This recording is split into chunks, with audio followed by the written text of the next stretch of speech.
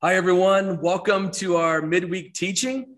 We are currently in a series called Regarding Scripture. We're talking about the Bible every week and how it was put together and what the purpose of Scripture is and how to read it, how to interpret it, what to do with it. And I don't know about you, I've really been enjoying this series so far for the past 3 weeks. I really appreciate what Pastor DJ said a couple of weeks ago about the purpose of Scripture. You know, that it's not supposed to be read like a handbook for how to have like a successful life. And it's not a rule book, and it's not a history book, and it's not a modern science book. I appreciated that. It is the story of God and his relationship with creation. And he said, you know, why should we read the Bible? We should read it to meet Jesus and to learn to walk in his ways. That was a good reminder for me. Last week, if you watched, DJ unpacked how the Old Testament was put together. It wasn't something that just fell from the sky, and we just caught it and it's like this wonderful leather bound Bible with chapters and verses and footnotes and cross references. And my Bible even has like a concordance at the end and some maps. That's not how the Bible was originally delivered to us. The Bible was put together over many, many years.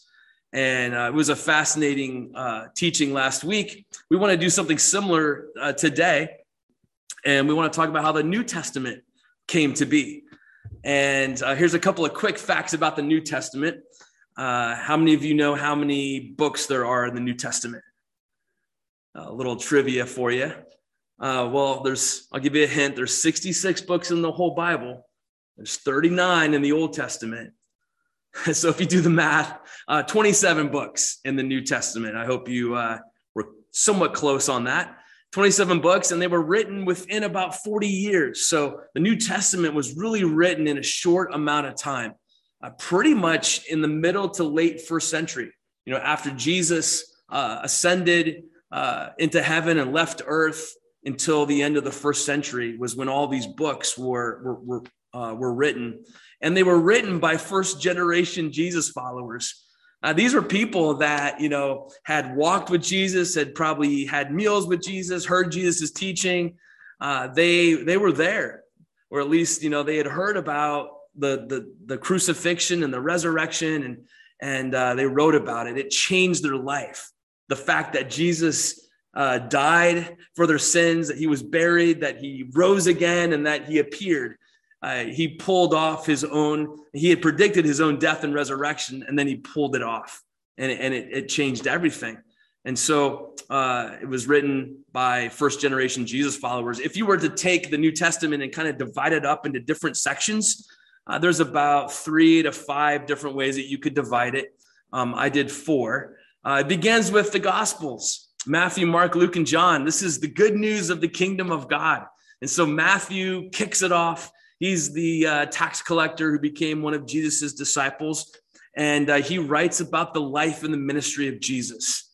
And Mark does the same. Mark wasn't one of the disciples, but biblical scholars think that Mark was in a close relationship with Simon Peter, and was using Peter's notes and stories and memories and put together the Gospel of Mark. And then Dr. Luke came along and he wrote this very detailed account of Jesus's life and ministry, and he wrote it to his friend Theophilus. And Luke highlighted some of the people that were marginalized in that culture. And so Luke writes about the poor. He writes about disabled people. He writes about even women. He emphasized women in his gospel. And Luke is the longest of the gospels. And then John, the beloved disciple, comes along and he writes a very interesting gospel account. It's very different than the other 3. Not that he, uses different material, but he just writes in such a way because he wants everybody that reads his gospel to believe in the name of Jesus. And so John writes his gospel. And then is the book of Acts, and it's the Acts of the Apostles. It tells the history of the church. And Luke wrote this, And he writes about, the day of Pentecost when the Holy Spirit comes on the people that were there huddled together, and they begin to, prophesy. They begin to talk about the things that they had seen just a couple of months prior. And they could not stop talking about Jesus, their friend, the one that they had seen crucified and then resurrected. And it changed their life, and the church just exploded. They were willing to be thrown into prison, for talking about Jesus. And the church exploded. Paul came onto the scene, and he takes this gospel, this good news of the kingdom of God all the way to like the Mediterranean rim, and starts all these churches. He takes 3 missionary journeys. That's the book of Acts. And it is exciting. It is fun to read. And then you have this pretty big section of the New Testament called the Pauline epistles. These are letters that Paul, the apostle, wrote. He wrote many of them to churches, specific locations. And he was addressing some of the issues that these churches were having, trying to figure out what to do with the Old Testament law and different problems in the churches. And he writes a lot of theology in some of these letters as well. He writes to some specific individuals. And all of his epistles, all of these letters are arranged not in chronological order, not in alphabetical order, but they're arranged from largest to smallest. Literally, like Romans is the largest, the longest letter. And then you've got little Philemon, the shortest of all of his letters. There's a little bit of debate on a couple of these books. Like, did Paul really write, these? Because some of these don't exactly sound like Paul. And so I'll just kind of let you dig into that on your own time and figure that out. And then you have this last part, which is like the general epistles, basically anything that Paul didn't write. So you've got people like James, the half brother of Jesus, who writes his little book, and you've got Peter, and you've got the author of Hebrews, which we're not quite sure who that is. And then you have John the seer, probably not John the disciple or the apostle, probably John, who's a refugee on the island of Patmos. He receives this vision, and he writes his book of Revelation, and it is something else. It is awesome. I mean, there's these letters that are written to these churches, these specific churches, and then there's like this prophetic stuff and apocalyptic stuff, but then it ends with the glorious hope of new creation. And you talk about a great ending to the Bible. Oh, it's awesome. This hope of the new creation and the new heaven and new earth. So that's the New Testament in a nutshell.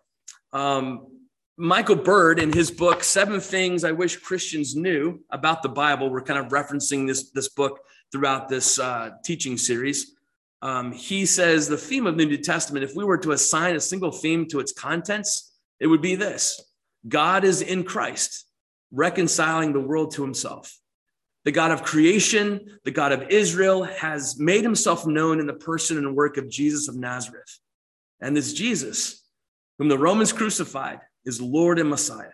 He died for our sins and was raised to put us right with him, right with God. And salvation is found by putting faith in him.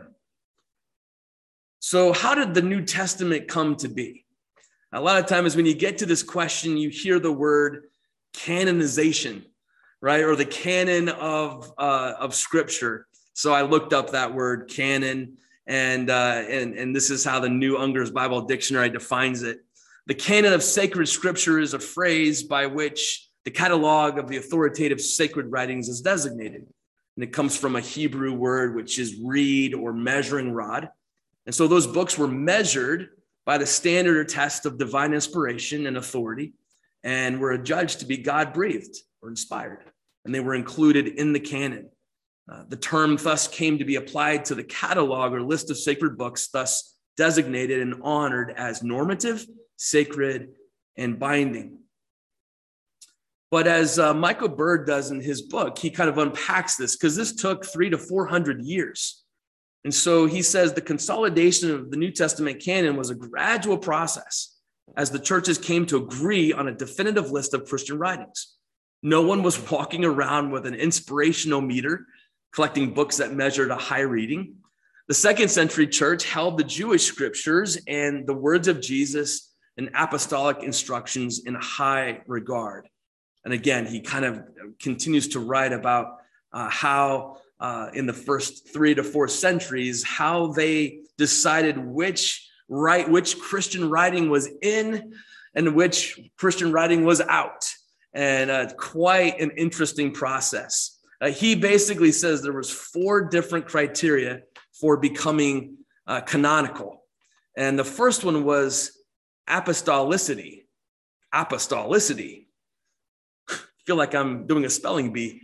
But it simply means like they're asking the question, was this Christian writing, was it written by an apostle or an apostolic companion?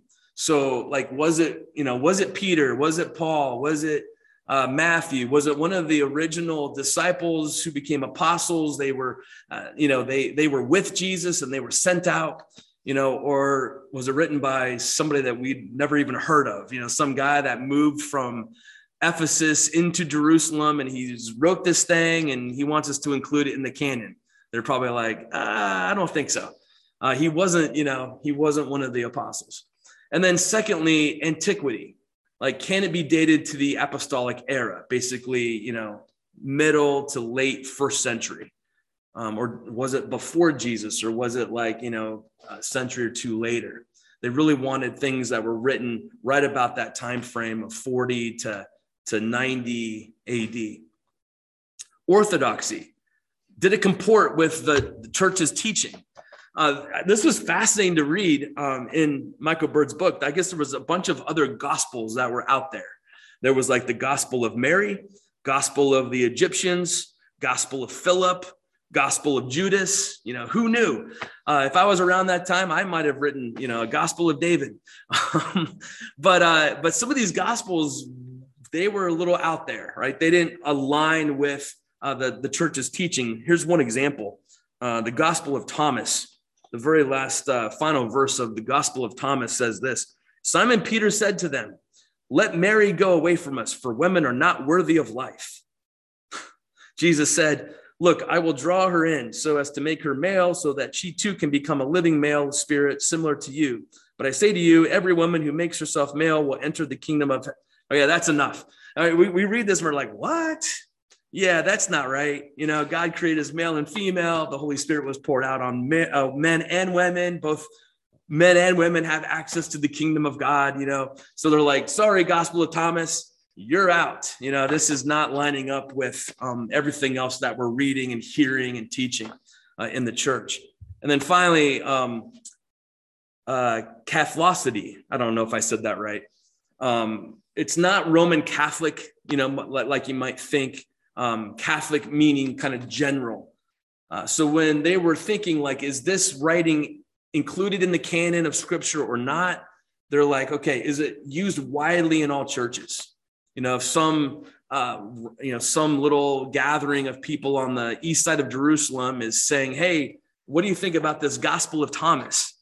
They're like, well, is anybody else using the Gospel of Thomas in your message series? No. Okay. So that was one of their criteria. They wanted to use and include the writings that were being used all over the region. Here's some key takeaways from our time today from the New Testament. One is just to remember, like, the scriptures are God's message. They're written by people in their own language and settings. They're inspired by the Holy Spirit. But I want you to understand this. The same Spirit guided the processes of selection and transcription through which the scriptures were passed on to us. And what a process that was. But just know the Holy Spirit guided all of this, like making copies and writing down oral tradition and all of this. The Holy Spirit oversaw all of it. And I think that's just like really cool. Secondly, the New Testament is really important. We're talking about the New Testament today. And it's really important for understanding the Old Testament. In fact, I would say the Old Testament should be interpreted through the lens of the New Testament, while affirming the integrity of the whole Bible. We're not saying that like the New Testament is superior or anything like that. The one way that you could say it is the Old Testament prepares the way for the new, while the New Testament fulfills and clarifies the old. and they actually work together. They complement each other in a unified message. It is the message of God, his relationship with his creation, right? It's one message. And we saw last week how Jesus referred to the Old Testament and how Paul referred to the Old Testament. And then you can see many things in the Old Testament that are pointing to the new. They're pointing to Jesus and redemption, the Savior, the Messiah that was to come. These next two takeaways I'm just repeating DJ's from last week. I think it's important. While today's readers of the New Testament face the four distant challenges, and DJ's talked about this, there's the challenge of time. And even though the New Testament is newer, I guess, it's still 2,000 years old. And so we face that challenge of time and culture, geography, and then the New Testament was written in Greek. And I don't think any one of us, go around and speak a fluent Greek. At least I don't. But yet the New Testament remains foundational and authoritative for us as modern Christians. And then just, when you're reading the New Testament, keep in mind the purpose of the scripture. It's to know God in an intimate way. It's to build your faith in God and your love for God and others, and to give you endurance and hope. And again, like we see this at the end of Revelation, this amazing hope of the new creation. Here's one final takeaway. It's more of a challenge for all of us. I just want to encourage you to, when it comes to the New Testament, read it all and live it. But I want to encourage you to specifically saturate yourself in the Gospels. I think everyone should read the Gospels at least once a year. Just familiarize yourself with the life and the teachings of Jesus. Just read it again and again so that the teachings of Jesus just kind of just roll off your tongue. Not only will that help you as you follow Jesus, but it will help you be able to point others to Jesus as well. Again, we read the Bible to meet Jesus and learn to walk in his ways.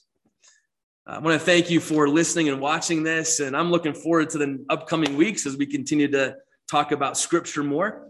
And have a great rest of your day. Blessings to you.